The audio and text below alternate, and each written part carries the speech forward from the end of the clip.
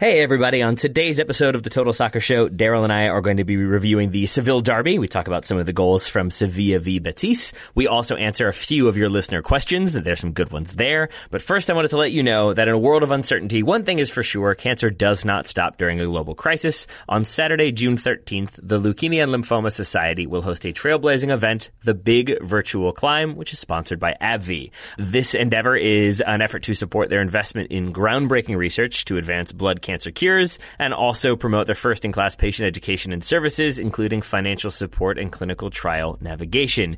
You can step up to take cancer down by climbing 61 floors. That's 1,762 steps, if you did not already know that. Inside or outside, on the stairs, on the road, on your treadmill, you can climb your way. You can join them on June 13th from coast to coast as they come together to climb, conquer, and cure. You can register at lls.org/bigclimb. That's lls.org/bigclimb.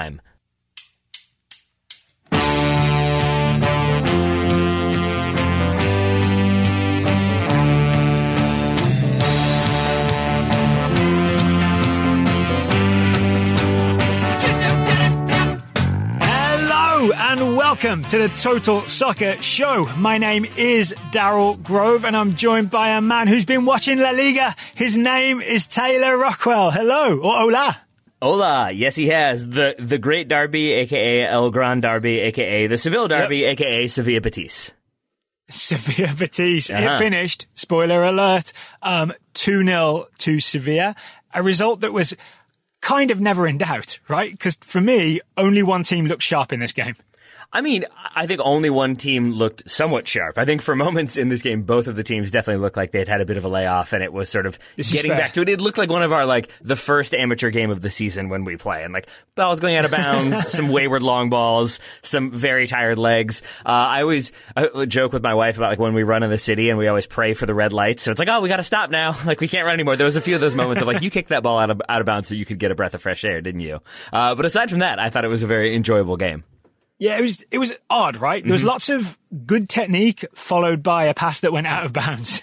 You know what I mean? It was a weird mix of, these are definitely high-level professional footballers, but they're not quite calibrated correctly. I mean, as long as we're talking about things that weren't quite calibrated correctly, I also have to go with the fake fans, the digital fans that they were trying to insert that occasionally would just glitch and not be there anymore. So suddenly there's this weird multicolor pixelated thing in the background, and then suddenly it's just empty seats for a while, and then it came back. That was a strange thing to sort of go for because I think they wanted the crowd atmosphere and it didn't quite come off. It's interesting to see various teams give things a try, right? So at least there's that. The thing that worried me more, genuinely, on that digital display were what appeared to be tourism ads for Spain. Yay. It's far too soon for that, right? No one's visiting Spain right now. No, I mean, I guess if you have advertiser commitments and you've promised that we will have these up for the TV broadcast, then I guess you kind of have to stick with that, even if it's maybe not the best timing. But maybe add a little parentheses of after this is over, or in a couple months, right? Not right now.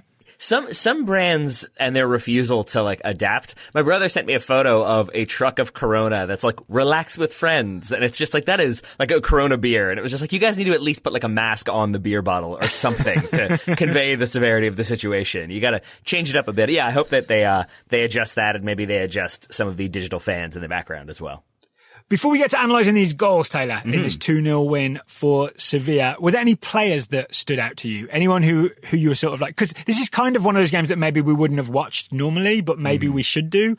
So I want to know which players jumped off the screen for you. Yeah, I really enjoyed watching Munir. It's been a while. I mean, Munir, the last time we really talked about him was when he was with Barcelona and would he play for Spain? And it's been a while. And so I felt both of these teams had a lot of players that we have talked about at one point or another. I remember Sergio Canales used to be the player I would always sign in FIFA. He was one of my go-tos. So it's nice to catch up with some old friends, is I guess the way to put it. Marc Bartra as well. But Munir was one that I thought was very fun to watch on the ball, and I thought his movement was really good, and he seemed to cause a lot of problems for Betis as well. What about you? Munir the same, except he did have that rusty moment where he got a flick on header, I assume was from De Jong, and I thought he was through, and he tried a chop cutback and lost the ball.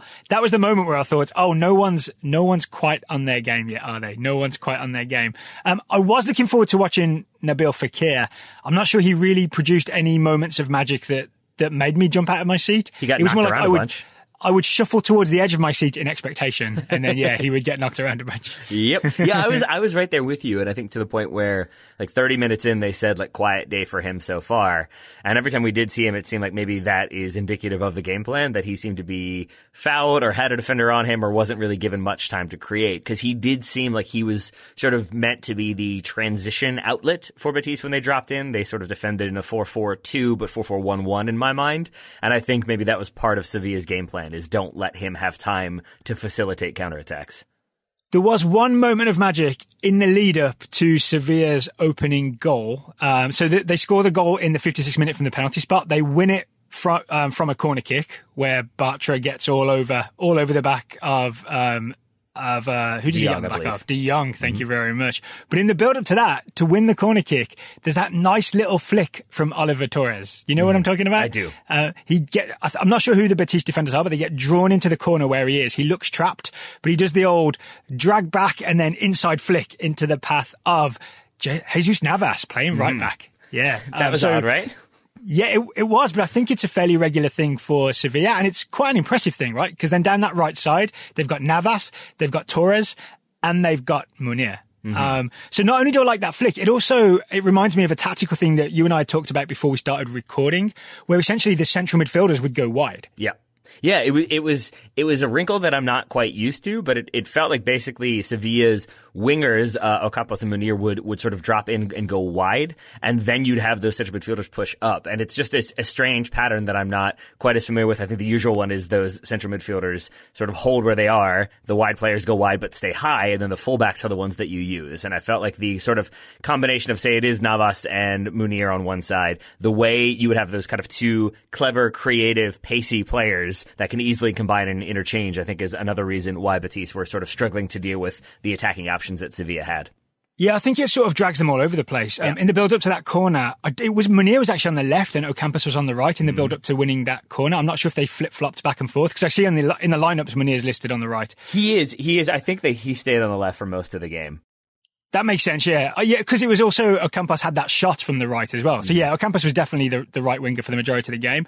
But he definitely, in the build-up to that winning that corner kick, he drifts infield and Torres and Navas push up. So I feel like Sevilla have all those types of rotations that will drag people out of position. Greg Berhalter would have loved it. Rotaciones, yeah. Sí. Rotaciones. All right, from the corner kick, it is Munir with the first header, right? It's Munir who makes a sneaky run to the far post. I think it's Alenya basically doesn't go with him. I would point fingers at Carlos Alenya here. Former Barcelona youth product teammates at some point. Maybe they were just too friendly. Munir sneaks away, heads it back across goal. Luke de Jong rises, and Bartra rises to meet him. Let's put it kindly that way. Yes. Penalty kick, says the referee. Yeah, and I thought that's a very good way of describing it, Daryl, because there was much consternation during the game, at halftime, even in the postgame, about whether or not this should have been a penalty, and was there sort of Bartra using the player as leverage. I felt like they were missing some points, but I'm wondering what you thought of this one. Yeah, I mean, honestly, I've definitely got to the point where I will mute the TV. Doesn't really matter who's on, because I like to just look at things for myself. And what I saw was Luke de Jong going straight up in the air. Yep. And I believe Iglesias, the Betis striker, was supposed to be marking him and just hadn't got there. So Bartra comes charging in from a couple of steps away and sort of diagonally goes at him and does end up with his arm and his shoulder on the back of de Jong and essentially sends de Jong off at a diagonal angle, right? Yeah. And you cannot do that. It's essentially it's a push in midair, right? Yeah. And you might argue that it's soft because it's only one touch, but a punch in the face is only one touch, right? And a shove in the back in midair is only one touch.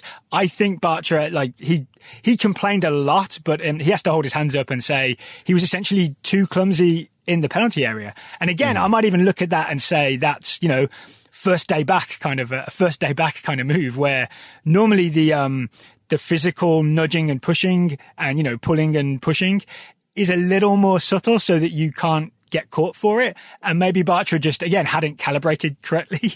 And it was just a little too obvious and a little too much. Yeah, I mean, I think a little too obvious is the key point there because, as you said, he's coming in at an angle. And we see, players jockey for position a lot. And as long as they're both going straight up, I think if Bartra were going straight up and had that sort of contact that he did have, I think it might have not been given. And I think that's where it is maybe like you could say it's a soft penalty if they had both gone straight up and then there had been that contact. But in this case, it's Bartra sort of coming in at an angle, making that contact. The referee's always going to give that because it's so clear in that moment that that player went straight up legally to try to win the ball. You came at an angle and went through them to try to win the ball. You can't do that. So even if it looks a little bit soft to me, it's a stone cold penalty. So the penalty was won from the corner kick. 6 minutes later, it's 2-0, another goal from a corner kick. This time, it's Fernando. I wondered where Fernando had gone. Me too. So Fernando was the other Fernando because they had Fernandinho at Manchester City all those years ago. Turns out he's at Sevilla. It's probably a big gap in my knowledge. I probably should have known that. He had a pretty impressive game playing basically the Fernandinho role for Sevilla. I want to say normally Ever Banega plays that role. I'm not 100% sure though. Haven't seen enough Sevilla in the last couple of years. But yeah, Fernando had mostly a good game. There was a lot of very smooth things. And then again, the occasional pass out of bounds, but he's not alone in making the odd mistake. I have not looked it up, but I believe I'm correct in saying that Ever Banega left to go to Inter and then returned. Ever Banega came off the bench today. Right, I'm saying then he came back. So I think that's partially where it is that he's like returned, but I think we're getting the sort of veteran goes back to his former club and is a key player for them, but maybe not the key player. So I think he comes in for Ocampos in the 71st, and I'm going to guess that's more of you like take out an attacker, you have a more defense-minded central midfielder. But I think, like, all I'm trying to say is that I think you haven't missed as much as you might think because there was a period of time when he wasn't even there. There we go. But it's Fernando with the header to make it 2-0. But almost as importantly, it's Ocampo with the flick. I love this flick. So it's just I'm not sure who's marking him, but it's just a couple steps to the right to come and meet it. And then a flick onto the far edge of the 6-yard box. Fernando does a nice job with a sort of stutter run to lose his marker and head it home. Anything else that you noticed from this corner? I mean, just that when we say a flick on, if you've missed it, it's worth noting it's with his foot. And to me, whenever you see a corner flicked on with a foot, and it was, I think it was like a short corner that was then dropped back and then played in, and then there's that flick. There's some semblance of master set piece theater. I'm not going to give it the full one because there was definitely a little bit of flukiness to it, but just the sort of deliberate foot flick to get it up in the air and then to create the opportunity for what ends up being the goal. I really enjoy that, and it stood out to me for that reason, but I'm not going to go full master set piece theater.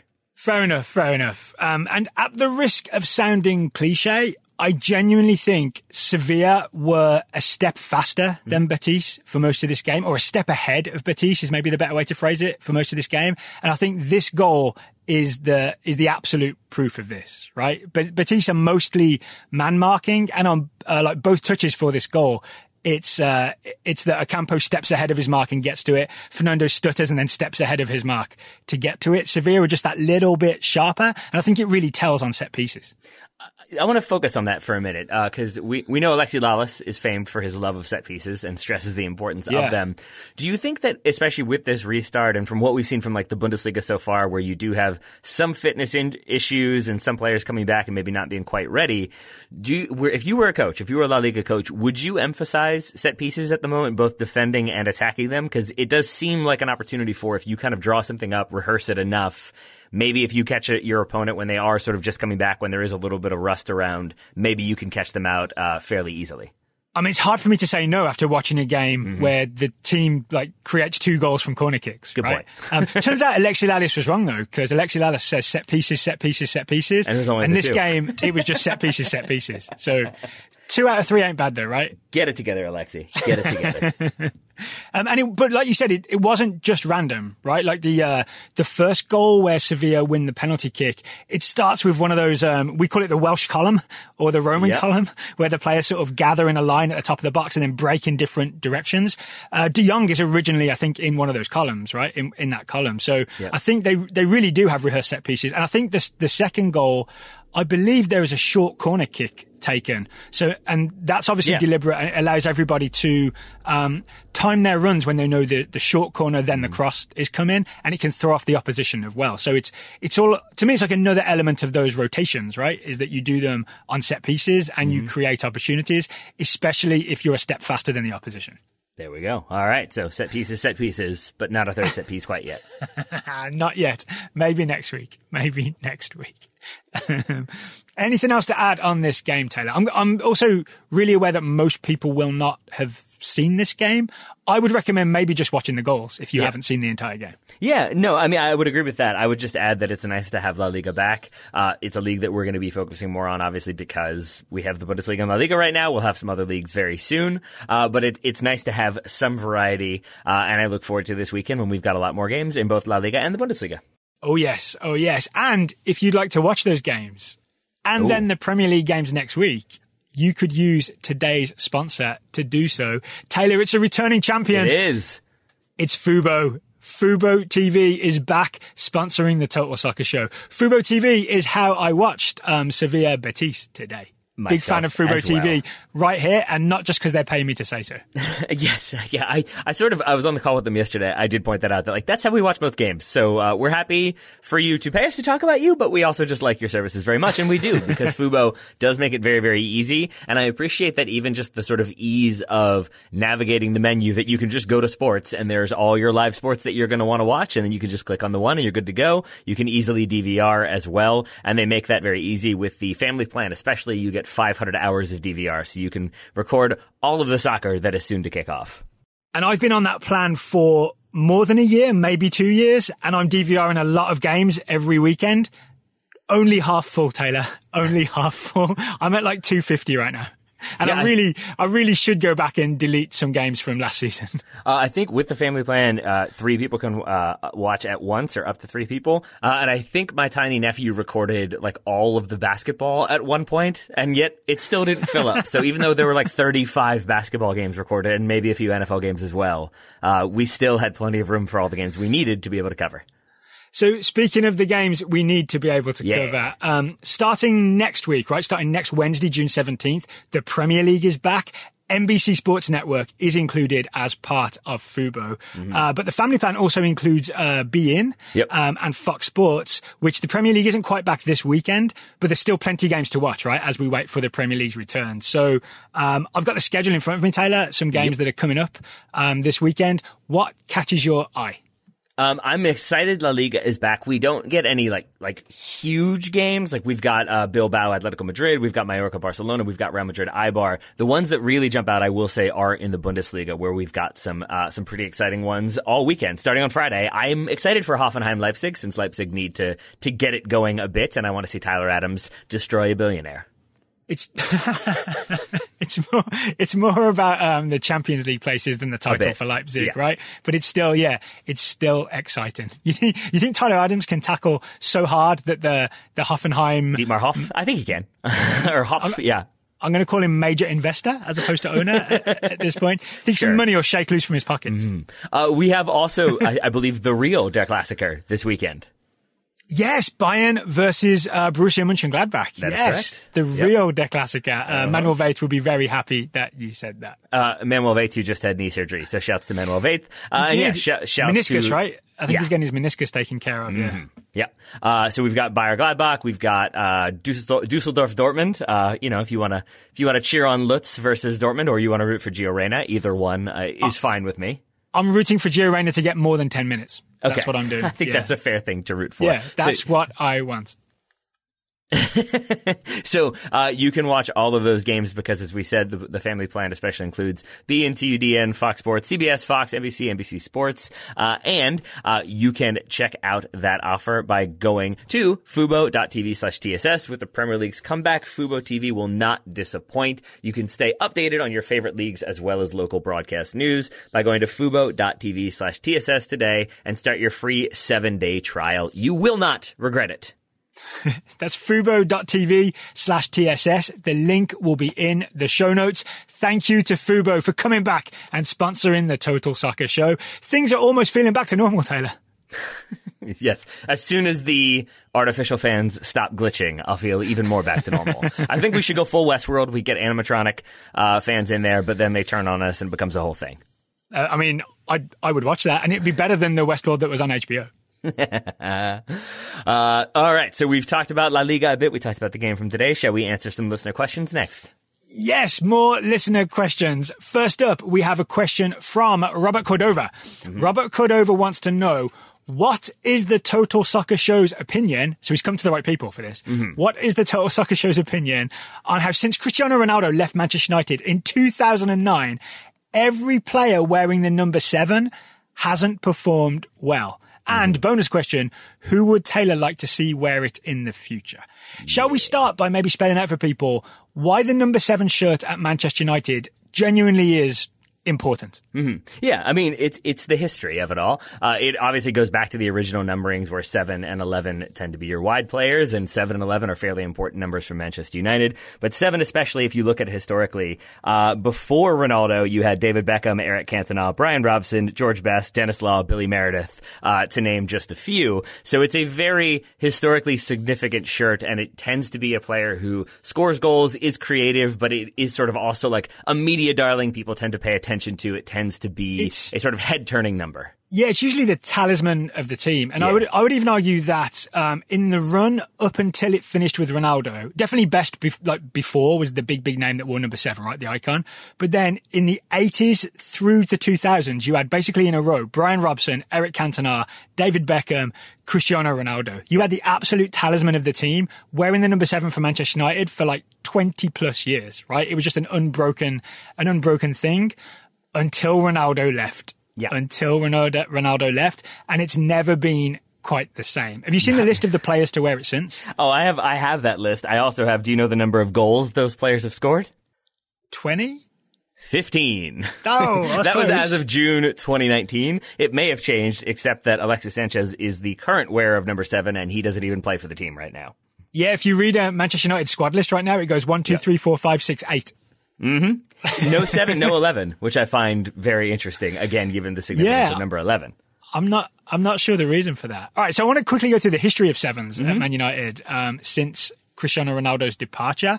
Next up was Michael Owen, who arguably is the most successful number 7 wearer at Manchester United since Cristiano Ronaldo. I find it fascinating because Owen is not a 7, right? He's absolutely not. Anywhere else he's been essentially a number 9, but he's worn number 10. That was his number. And I want to say that was him joining Man United and getting the 7 shirt was maybe part of the whole branding exercise, and almost like an honor to Michael Owen to say, we will give you this special Manchester United shirt, even though you're just a goal poacher with dodgy knees. Yeah, I think that's certainly part of it. I would also add that, like, it is the significance of 7 we've already talked about it's a very important number to the club. But I think you cannot overlook the person who wore it last that had that success, and it's Ronaldo. And it's like, it sort of is like if you're replacing a big player, it's like trying to, like when LeBron left Cleveland to go to Miami, and it's like, we got to replace that number. It's like, well, maybe you need to replace the person. And I think that sort of is that like Michael Owen, I think, got it sort of as a way to say like, we got Michael Owen though, you know his name, don't you? That was at a time when they were sort of, I think, looking to show that they could continue to exist without Ronaldo. And I think if you look at some of the people who've worn it, it's pretty clear to me that they're trying to find the next Ronaldo that everybody's going to be super hyped about. I would agree with that on everyone post Michael Owen, because I feel like Owen was kind of successful, right? Like because his role really was like not to always be a starter, just to mostly come off the bench and be useful here and there. And that's basically what he did for 2 or 3 years, right? He was a useful squad player for Alex Ferguson, and he got his sort of his only league title, I believe, in his spell at Manchester United. That is true. But a squad player wears 17, not 7. That's the strange thing. It's like, yeah, he has success. You're absolutely right. But it still is a like, yeah, it's success, but maybe not in the way that they intended for that jersey. And after that, it's essentially a series of, I think Valencia has it once or twice, right? He has it for one season, yeah. One season. It's a series of big name signings who are kind of meant to be that talented talismanic player. It's Angel Di Maria, 1 season and out. It's Memphis Depay, 1.5 seasons and out. Antonio Valencia in and out, like, good sort of Manchester United servant, basically. Mm-hmm. And then it's Alexis Sanchez right at the end. I thought Valencia is 2012 to 2014. So it was Owen, Valencia, and then Di Maria, Memphis, Sanchez. All right, but the big news is the Di Maria, Depay, Alexis Sanchez attempts to be the Manchester United number 7, and none of them worked out. So maybe let's focus on those 3. Why did none of them work out? Angel Di Maria, most expensive signing by a British club at the time. Louis van Gaal signed him from Real Madrid. What went wrong with Angel Di Maria? I mean, what we know now is that he never wanted to move there in the first place. That his wife was like, please, anywhere but Manchester. Yes. They didn't really like the club itself, I believe, but then he also did not want to live in like the north of England, especially moving from Madrid. And so there was always sort of that frustration, I believe. And then there was the idea that Angel Di Maria under Louis van Gaal ends up playing as more like a central midfielder, which is not what he wanted to do. And he had some issues with that. And by all accounts, he never really was happy to be at Manchester United. And then the ensuing season made him even less so. I mean, it's a big deal to sign somebody for that amount of money. And then to have them move on in a couple seasons, but for it to be 1 season really shows how poorly everything went down. And I think a lot of that is because Van Gaal and Di Maria did not get along at all. Up next, because Di Maria moves on to Paris, right? Up next is Memphis, or Memphis Depay. He had some moments, right, after he joined from, I want to say PSV. Yeah. Had some moments on the wing, looked Ronaldo-ish. But I would not necessarily want to be a winger for Louis van Gaal. No. Because you're from what I understand, you're very much told what to do and when to do it, and there's not too much room for expression. Knowing what we know now about Louis van Gaal and obviously the way the situation went out, Memphis Depay is almost the worst player for a Louis van Gaal system, because you're bringing him in to be like fast but very clever on the ball and try to take people on and beat them 1v1. And what we know now from our research, I maybe should have known then, is that Louis van Gaal does not like that. He does not like people who are going 1v1. He finds that selfish, but more importantly, he finds that to be not inconsistent, but like the not efficient way. He finds it to be inefficient in how you attack. And I think for Memphis to try to change all of that to be a system player was a lot to ask in that moment. And I think Van Gaal had so many other issues that he didn't really have the time to figure out how to make that happen. And that's why we continue to see Memphis have success with Lyon, and why I think he is still a sort of in-demand player, or potentially could be if and when the transfer market reopens. But it's why maybe it didn't work with United. I want to say he's captain of Lyon, and I'm really confident that he's a regular in the Netherlands starting 11. That's a really talented Dutch team right now, and Depay is very much part of the starting 11. He's a player that, like, if he joined Manchester United now, he improves the team. I'm really, really confident of that. Yeah, I think so as well. Except that I would have said the same thing of Alexis Sanchez, and that has not been the case with Ole Gunnar Solskjaer. Do you have ideas as to why that didn't work, aside from he was tired and maybe a little bit older? I mean, I think it's mostly that, right? And I think United, my memory of this is they signed him for free in a sort of swap deal with Henrik Mkhitaryan. Is that right? They didn't pay any transfer fee because he was near the end of his contract at Arsenal. What Arsenal got in return was Henrik Mkhitaryan. And what Manchester United got was a £500,000 a week winger who I think wasn't well suited to playing for Jose Mourinho, for one thing, and definitely was on the downslope of his career. Right. So I think there's 2 parts to it, is that Alexis wasn't the player that he was, and he wasn't suited to playing for Jose Mourinho. And I think in both cases, Alexis just wanted to go and play for a big team, because I think he was frustrated with not winning anything for Arsenal for a good many years, because it was under Wenger still, right, when this happened. And then Manchester United wanted a splashy signing. It was definitely in this period where United was still trying to prove they were a big team, right? Yeah. So I think grabbing a name like Alexis and paying him all that money was like a bit of a muscle flex, it felt like to me at the time. And then he kind of made sense to give him the 7 shirt as well, right? To be this talismanic attacking player that the crowd would love. And none of those things worked out. And they're literally still paying for the mistake today. They certainly are. I do wonder if Robin van Persie like sort of indirectly plays a role here because Robin van Persie, they bring in, when he has that 1 year remaining, he comes in, he wins the last title with Sir Alex Ferguson. And I wonder if at Manchester United there was some thought of, well, Van Persie came in and he had the best season and he won the title. So it stands to reason that Alexis Sanchez, if he comes in, will have this kind of resurgence and he'll be even better than he was. So maybe there were some red flags they were willing to overlook to not have Mkhitaryan on the books and to potentially have a resurgent Alexis Sanchez. And now here we are. What about to the second part of Robert's question? Who would Taylor like to see wear the number 7 in the future? We don't see Alexis coming back and wearing it, right? So there will be a next person to wear number 7. Who would you like to see it be? I mean, it could be Alexis. That would be very strange. But I have heard those rumblings of like, it'll be like a new signing, and I'm not happy about that. So assuming it's not him, Anthony Martial is currently the number 9. Marcus Rashford is currently the number 10. Those would be 2 nominees, Rashford especially, but they're already in some good numbers. Bruno would be maybe the other one, but he's a more central midfielder. So I am going with Mason Greenwood, who is currently number 26. So you didn't look outside of the squad to think who it might be? Because I know a guy that I think wears number 7 right now, and Manchester United have been heavily linked with. Who I'm not sure I want him right now. So it's Jadon Sancho is who I'm talking about, if listeners didn't pick up. I think if Man United like go wild and spend 100 million on Jadon Sancho, nothing wrong with giving him the 7 shirt. No. Where in researching this, though, it feels like the biggest thing is that basically it's Manchester United they're consistently trying to make a statement. They're consistently trying to bring in this big name, goal scoring, attacking, creative player who's going to fill the shoes of Ronaldo. And as we know, when you're trying to bring in a big player to score goals, it can hit, but oftentimes it cannot hit because it's a different system, it's a different style, it's a different approach. And I guess I'm sort of speaking very much as a Manchester United fan, sort of over the idea of let's spend 150 million or whatever to bring in a player who could be the number 7, but could just as easily be playing for Inter Milan in a season and a half. Whereas Mason Greenwood has been there, I think will end up being used as that sort of left winger, and that's where my head goes with it. But you're right that Jadon Sancho does feel like he is the heir apparent, and if we don't see that like anybody take up the number 7 shirt anytime soon, then maybe we have our answer right there, that they're holding it for Jadon Sancho.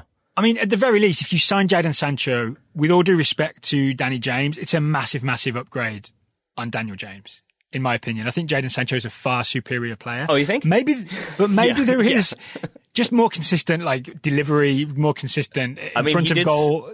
He did score those 3 goals at the very beginning of the season. Yeah, I mean, Danny James is basically fast, but is like really still not quite up to par in terms of his delivery or his goal scoring. That's my opinion, right? But there's a great player there, but maybe in a few more years. Daniel Sancho, I think, James is ready to go. the kid from Mighty Ducks 2 who can't stop. He's really, really fast, but that's pretty much all he brings. Whereas Jadon Sancho is fully in control of his body, right? I mean, that's an ironic choice of words, given that he came back from the break, maybe looking a little bit heavy. Oh, but he's already getting better, right? He's already looking a little bit better. All right, but how about this for a proposal then? Sure. I still think if you take the number 7 thing out of the equation, Jadon Sancho really is the type of player that Manchester United need, not in terms of profile, but in terms of what they need to add to their attack. I think Man United might be smart to recognise that the number 7 carries so much weight and maybe keep it in reserve until someone earns it. So give Jadon Sancho not the number 7, maybe give him that 11 shirt, or, don't give it Mason Greenwood just yet. Wait till someone is really ready to step up and be Manchester United's number 7. And then it's a special moment when, the new squad numbers come in, and for the next season, maybe it's the 2021-22 season. Yeah. And somebody gets it who's definitely earned it. I am fully in favor of that plan. Because I think anytime you're trying to replace a player in a bunch of different categories, you're sort of going to end up lying to yourself about like, well, he does that too. That'll be fine. And then if you're relying on that, things are going to go south pretty quickly. Yeah. And because they've got to be aware of the weight that shirt carries, right? I mean, they should be aware of a lot of things. Whether or not anybody at Manchester United remains to be seen. All right. I consider that question answered. As do I. All right. Next question comes from Corey Walters. Corey Walters wants to know, why are some European men's leagues returning, but not women's leagues? I have 2 bullet point answers for this that we can go into in depth, and they are money and, generally speaking, a lack of adequate planning from the governing FA. I think the main thing is money in the form of broadcast deals. Yeah. Right? It's no secret, and I don't even think it's worth clubs or leagues pretending otherwise, that the reason the Premier League and the Bundesliga and other leagues are in such a rush to get back is that they signed really big broadcast deals. And if they don't play games that can be televised, they don't get that money, right? And so, and then they are in trouble when they don't get that money. That's why the Bundesliga was very keen to come back, and the Premier League was so keen to come back, and La Liga, and so on. And as I understand it, with something like, so the equivalent to the Premier League is the FA Women's Super League in England, right? The FA WSL. They have broadcast deals with BT Sport and with the BBC.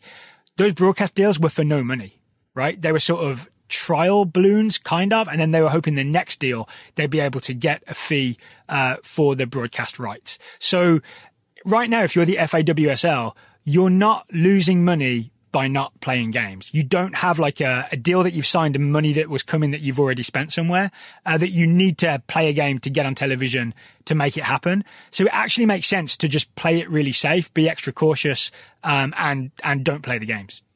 Well, I think where I go with it is I agree with everything you said, except that you do have some instances, like in Germany with the DFB and the DFL, where they've agreed to help foot some of the bill to get lower leagues back underway, as well as the women's league. So you could have some revenue sharing. You could have them sort of spreading the wealth a little bit. That is not the case in, say, England, where the FA were basically like, if you all think you can do these two things, then you're welcome to resume play, but did not necessarily then say, and we'll help make that happen, and we'll find a way to make it happen. Right, because it's costly to put games on, right? So, you need that money to come from somewhere. Otherwise, you're just playing for, you're losing money, basically, to play games. Yeah. I don't know the situation with the Frauen Bundesliga. I don't know if the TV deal is for good money or not. So I'd be interested. I probably should have researched for this question why the Frauen Bundesliga is the league that's come back. As I said, it's because I think the league is allocating money to them. So they're not losing money if they play. No, exactly. I think the DFB and the DFL are like asking teams, or have basically forced clubs to give up some percentage of money to then be redistributed to leagues who need it, like the women's league, which is why they are, I believe, resuming fairly soon. There we go. That was one part of it, but the adequate planning is the other one. Did you have more you wanted to say about the money aspect? One thing I want to say about the money aspect is the NWSL is obviously coming back in Utah with the Challenge Cup. NWSL is a league with a TV deal, right? They signed that TV deal with CBS All Access, and then the international rights are with, I believe, Twitch. I went through so many reports. I cannot find the number. Like, there's not a specific number of what CBS All Access paid to get the rights to the NWSL, but there were lots of references to a marketing agency, I believe it was called Octagon, negotiating the contract. So I'm pretty confident that the NWSL got money for their CBS All Access deal, which makes it worthwhile to return to play and get some of that broadcast money. Yeah, and this is me potentially speaking very much out of ignorance, but I always go back to that NHL lockout where they had the entire season, and it did end up costing the NHL like a massive amount of popularity for a very long time. And I think maybe there is with the NWSL a realization that we are like I would argue the strongest women's league in the world, and so maybe there's an element there of like, we want to stay in business, we cannot afford to take a season off or to sort of not have people in play, because players need the money, players need the games, but also we need the visibility. And there's the momentum still of the 2019 World Cup and the success and the popularity. So keep it rolling, keep it rolling. I'm looking forward to the Challenge Cup for that reason. I hope things start to look a little better in Utah in terms of coronavirus cases, because they're not looking good right now. They are not. But they're not looking good in Florida either. So it all balances out. Speaking of maybe not like planning things out the best, I did want to point out, there's a good article from Suzanne Rack, spelled with a W, W-R-A-C-K, in The Guardian, and an anecdote she pointed out was about how basically the players, or the article itself is about the players also not necessarily wanting to come back and sort of being in a position where now they're sort of okay with the season being canceled. The anecdote that I thought was particularly revealing was about Bunny Shaw. Do you remember Bunny Shaw from University of Tennessee? Yep. Now at Bordeaux. Here's the quote for you. Bunny Shaw is in Jamaica. The situation there is good, but they are being careful. Bunny is in quarantine. A week ago, the club wanted her to return. That means we had to find a flight that would leave Jamaica, which is almost impossible. When she arrived in France, she would have had to quarantine for 2 weeks. When she was done with quarantine, if for any reason France were to cancel the league, which they then did, she would have had to return to Jamaica and quarantine again. So basically her club were asking her to quarantine for another month on the off chance that she might be able to play. And the point that this agent was making was, is that a thing that anybody in the French league would be willing to do? To go quarantine somewhere else on the off chance that something happens, but then be sent back to quarantine again if it doesn't. And there is that sort of uncertainty at like an individual club level that I think is making it hard for the players to kind of understand a unified message for what the plan overall is. And if you're hearing a bunch of stuff, I guess it's easier just to think, let's just shut it down until we're all on the same page. Yeah, I get it. That makes sense, yeah. I would have argued for a Bunny Shaw exception. Yes, obviously. To all coronavirus rules. Yeah. She jumps too high. It can't get her up there. There should be some WHO guidelines of how high the coronavirus can jump. Yeah, I think there should be. And I think the answer is not as high as her. So there we go. I think the guideline is not very high if Mark Bartra puts an elbow across your back at a diagonal angle. Precisely. One thing worth noting from the FAWSL, we don't talk about that league very often, right? Because they made the decision to cancel. This was really interesting. Manchester City were top of the league. Chelsea had a game in hand. Do you remember this? Mm-hmm. Chelsea were given the league title on points per game because they had earned more points per game in their 15 games than Man City had in their 16 games. Right. So there was definitely a weird situation there, but everybody was just willing to I guess Man City were willing to take the loss on that. But then we also have a situation in which I think Liverpool are bottom of the table, and there's sort of a lack of desire to relegate Liverpool right now, at least. And so then there was some talk of maybe we'll just make the WSL even bigger. Is it the EWSL? What would you go with there? It's the FAWSL, the FA Women's Super League. There's some talk then of like, should we expand it? But then they don't really want to just artificially inflate the numbers or have it be too much too soon. So how they did with the bottom of the table is equally as confusing as how they dealt with the top. All right, then. The complications of soccer in coronavirus world. We really are focusing on the leagues that are coming back because we're all excited about them. Yep. But there's all kinds of leagues that are shutting down, right? The third division in England, EFL League One, they decided to just end the table where it was, right? Just that's it. We're done. We're not going to do anything else. It's an anticlimactic episode or ending to the Sunderland till that season we're not going to get. Right. Probably for the best now, right? Yeah, I'm not sure that would have been a great. I'm not sure that would have been a great episode. Yeah. Men in rooms staring at numbers on a screen. Yeah, probably not. And then it just gets announced that we're not going to do anything else. Exactly. Yeah. I mean, we are going to do something else. A more positive ending for Sunderland than they're used to. It's better than usual. Than usual. We have 2 more questions to go, Taylor. But first, today's show is sponsored by Sunday Scaries. Sunday Scaries are becoming long-time sponsors of the Total Soccer Show. Sunday Scaries are specially formulated CBD gummies with vitamins D3 and B12. They're super consumable. They're easy to take on the go. If you listened to yesterday's show, Taylor, the Benny Feilhaber interview, I had the tub with me. I gave it a little shake at this point in the ad. Did you have any while you were talking to Benny? I didn't. I just happened to have it in the room. Would you would it help you in an interview, do you think? Does it lighten you up at all? Does it make you more focused on what the person is saying? Do you stay locked into the conversation? Yeah, I mean, I told you my experience with CBD is it doesn't make me any more relaxed, but it does make me more focused, right? And I didn't want to risk taking CBD and upsetting the regular balance that I have. Especially not with a former US men's national team World Cup player. Oh no? You think that could have gone poorly? Yeah, just in case things went a little differently. The only time that we have ever recorded something in which we were not of officially not of sound mind was when we did the Drunk Wikipedia game with Albert, a show that I think we never ever aired. No, we didn't. But Drunk would be very different than CBD because you don't have the slurring and all that comes with drinking. Instead, you just have a thing that can help you relax, decompress, feel more composed, or feel more focused if you're Daryl Grove and myself. It does help with the research. It helps me kind of drill into little topics, although then when Daryl asks if I'm ready to record and I say, no, I've been... I don't know, into the evolution of wingbacks over the last 20 years in Italy when we're talking about, say, the Premier League and a game that happened that day. I think that's where I get into trouble. Warning, CBD can lead you down Wikipedia holes. This is correct. But if you want to go down that Wikipedia hole, or if you just want to try CBD, you can get 25% off your first order with the code SOCCER at SundayScaries.com. That's 25% off your first order at SundayScaries.com and enter code SOCCER where it asks for a coupon on the checkout page. Find out what product might be best for you. Go to SundayScaries.com and use the code SOCCER. All right, Taylor, 2 more questions. More questions. Next one comes from Adam Sportsman, who has a great name, first of all.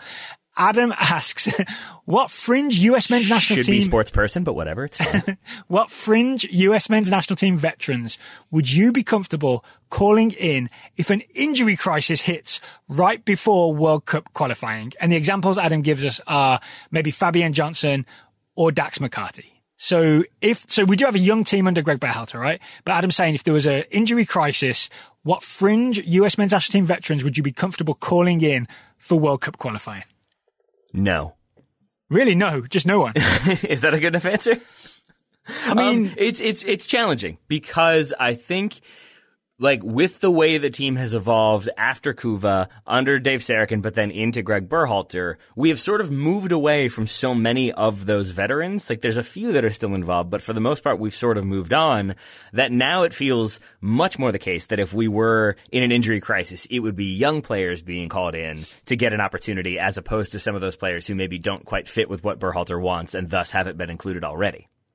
Okay, so let's go through the list of possible players then that Adam might be referring to, and then we'll weigh up whether we would rather include them or I guess it would be a younger player farther down the current roster, right? And I'm really looking at that U23 CONCACAF Olympic qualifying roster that was called up with guys like Brendan Aronson and Richie Ledesma and guys like that on there.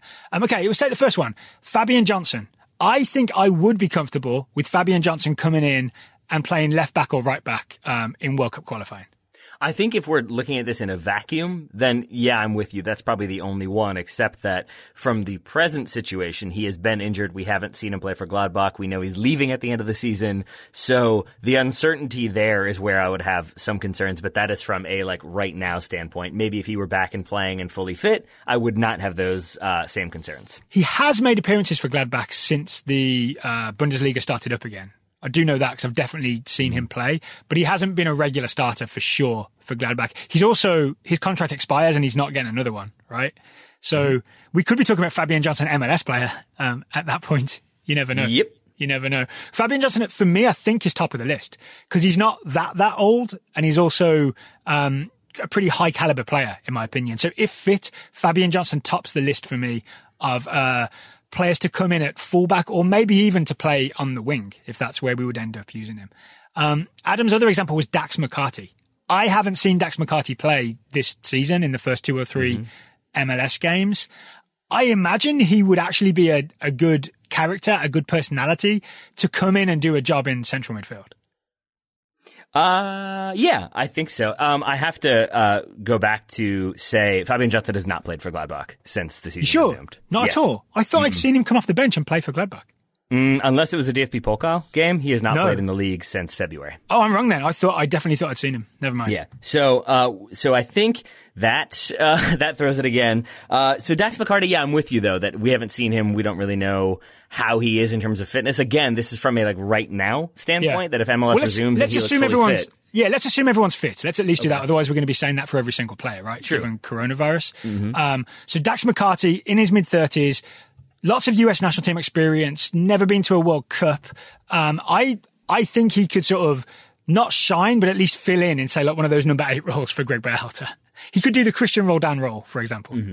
Yeah. So are we assuming then that's like if Weston McKennie were hurt and Christian Roldan were hurt, maybe then we're looking at Dax McCarty? Just crisis, absolute midfield crisis. Or even if it's just Dax McCarty filling out a 23-man squad, right? And maybe McKennie is still starting somewhere, but Roldan and a few others are injured and Dwayne Holmes is injured. Dax McCarty on the roster.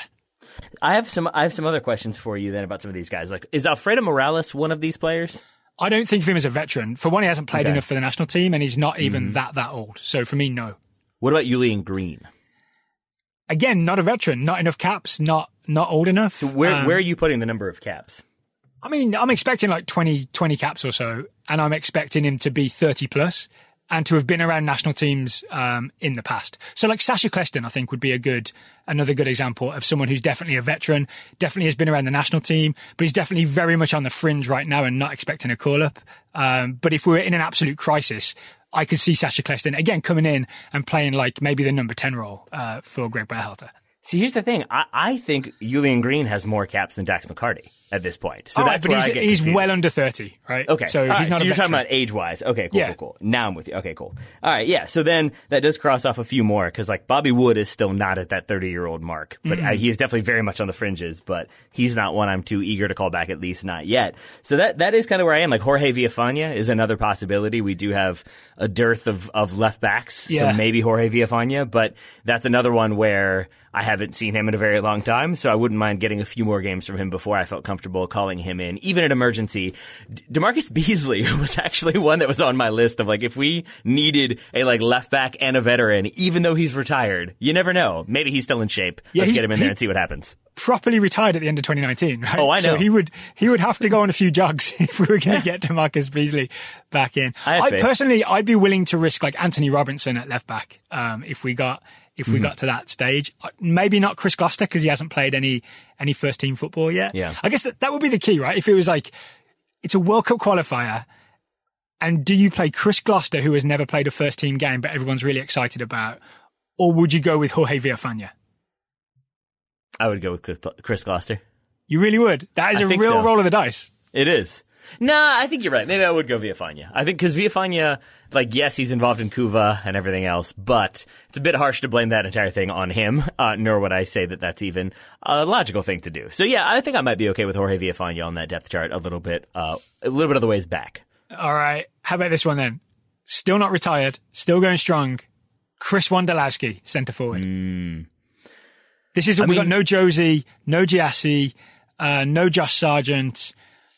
I guess Jesus Ferreira might be the alternative. It's Wondolowski or Ferreira. Ebobisse Yeah. could be in that chat as well. And I think that is one where I would go younger. I might even, I would look at Jesus Ferreira again. You could even, like, try Timothy Weah if he were back to full fitness. I think I would go younger over Chris Wondolowski. No disrespect to Wondolowski, who's been a faithful servant to club and country. I guess there are enough strikers in the youthful depth chart that have some first team minutes that we could turn to them, right? Yeah, so I think that's fair. I think Chris Wondolowski can rest easy. We've avoided Jeff Cameron. Would you have Jeff Cameron in that conversation? Ooh. Yeah. In this political moment, it's tough. I think I'd prefer Omar Gonzalez, or I'd prefer Matt Wiesler. Yeah. Or I'd prefer to look to our, like, guys who aren't around the squad much, but I think could play, like Eric Palmer-Brown or Mark McKenzie or Justin Glad. I don't know. I think we've got the depth there. I feel weird about Jeff Cameron, basically. Yeah, it's basically like if the 15 center backs ahead of him all got injured, then I guess so. But there is enough depth there that I think we've got young players and veteran players and medium players as well. I want to throw one more at you. The Sacha Kljestan one I mentioned, I think that's a good shout because he's definitely a veteran, definitely played a lot for the national team. He's with LA Galaxy right now. I think he could do a job, but I still think, even though I'm pro Sacha Kljestan, that I'd much rather gamble on, like, Richie Ledesma or Brandon Aronson playing that attacking midfield position, even in a sort of really important World Cup game. And wasn't there also the kind of idea that Sacha Kljestan, his numbers looked slightly better because he was, like, trying sort of Hollywood passes? He was the one who was the fulcrum of the attack for Red Bulls, so it was sort of okay if he had some wayward passes? That was the knock against the number of assists he would rack up for the Red Bulls, but that doesn't mean he's a bad player, right? It just meant that, like, his statistics were inflated. You can still spot a really talented attacking midfielder. Yeah, I just mean that if Greg Berhalter is prioritizing ball retention and not, like, trying risky passes and thus coughing up possession, that would be my only hesitation there. But I imagine Kljestan is good enough and wise enough to adjust accordingly. I mean, I would say those were his instructions when he played for Red Bulls. That's not Sacha Kljestan's, like, it's not like a habit that he always has to try risky passes too much, right? It's just the thing that he was told to do at Red Bulls. It's not a failing of Sacha, it's a failing of the Red Bull system. Okay, all right. So you're saying the Red Bull system is failing. The failing Red Bull system. I mean, it hasn't won an MLS Cup, let's put it that way. Shall we move on before I get myself in any more trouble? We'll talk about Miroslav Klose. This is Carter Baumgartner's question. How did Miroslav Klose become the men's World Cup all-time leading goal scorer? The answer is he scored the most goals, right? Yep.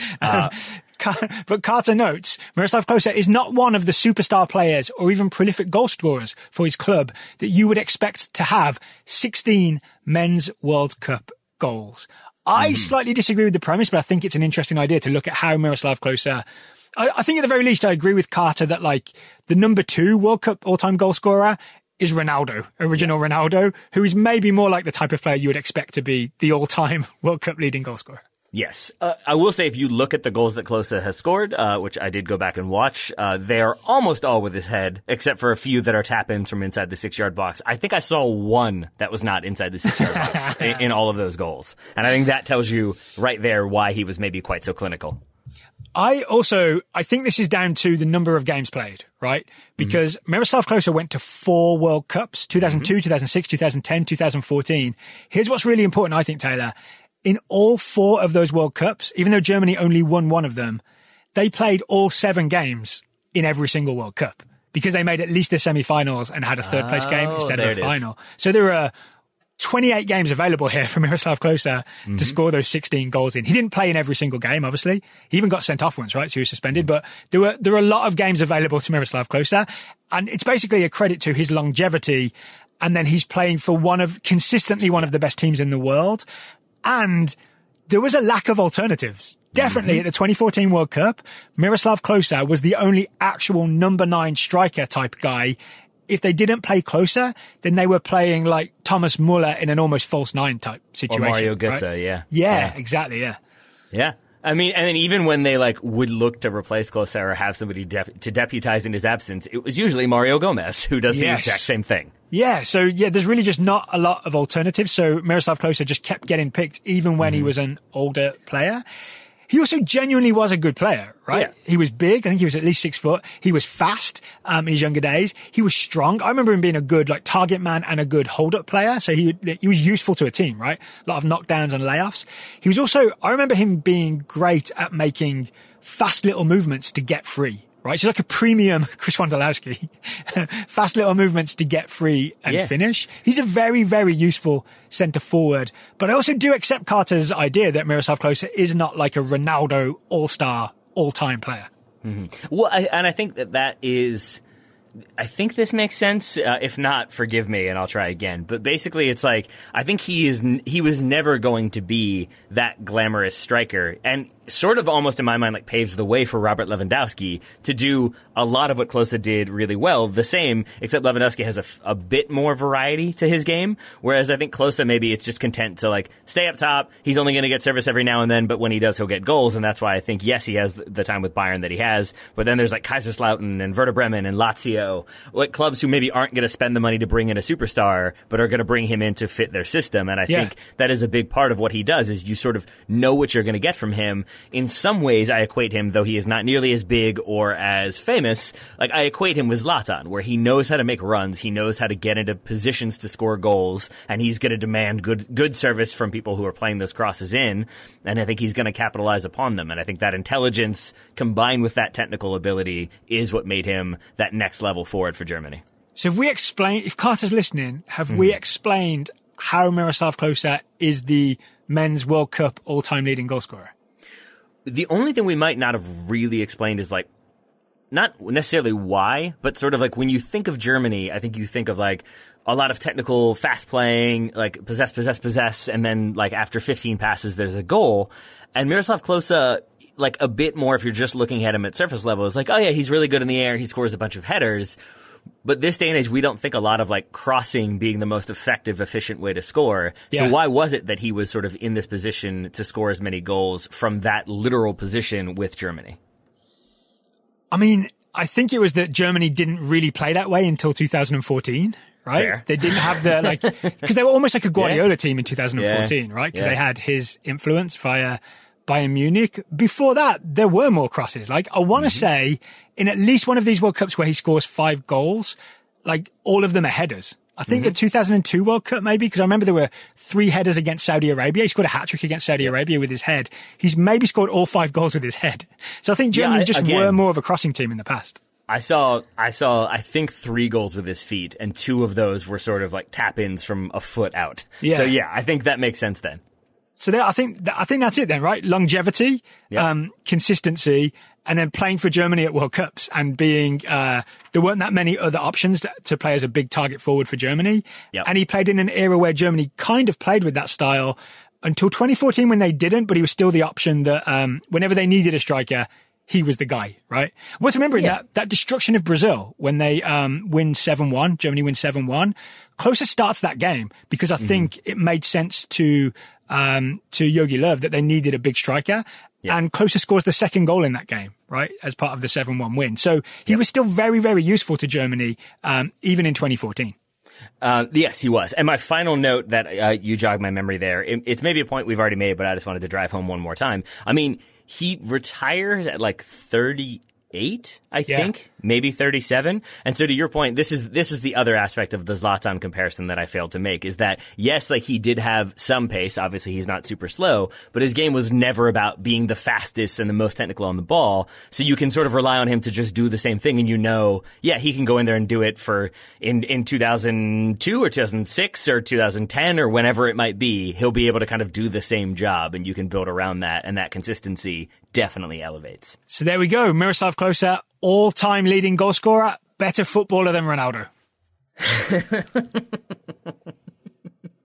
That made me uncomfortable. I'll say this, he was a less injured footballer than Ronaldo, right? If Ronaldo was fully fit for the number of World Cups that Ronaldo played in, maybe he scores more World Cup goals. You got some points. Yeah, you got some points. I do got some points. All right, Taylor, we've answered all the questions. We have. If listeners have questions they'd like to ask us, it's totalsoccershow.com/questions. You can find it on our website. It's also in our Twitter bio. You can click on it and there's a form to fill out and ask us a question. We always want questions to answer, but soon we'll always want games to review. There are lots of games coming up for us to review. Oh boy. We haven't mentioned, Taylor, MLS is back. Because MLS is back. MLS is back. That's what they've named the tournament. They did the draw this morning. We've not covered it on today's show because there's going to be an episode of Allocation Disorder, publishing them on Friday with Sam Stejskal. Paul Tenorio is off this week, but Sam Stejskal will have a guest, and they will get deep into MLS is back, what the tournament's going to look like in Orlando.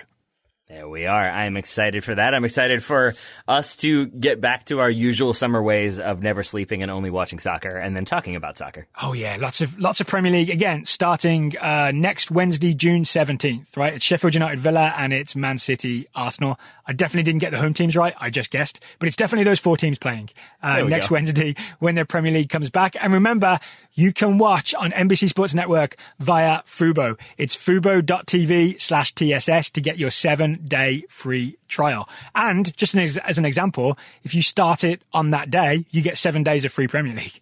Yeah, exactly. And then if you're feeling anxious about all the games you have to watch, then maybe Sunday Scaries could help you in that way. So you've got the kind of both options covered right there. There we go. On those bonus ad reads, I will say, Taylor Rockwell, thank you for taking the time to talk to me today.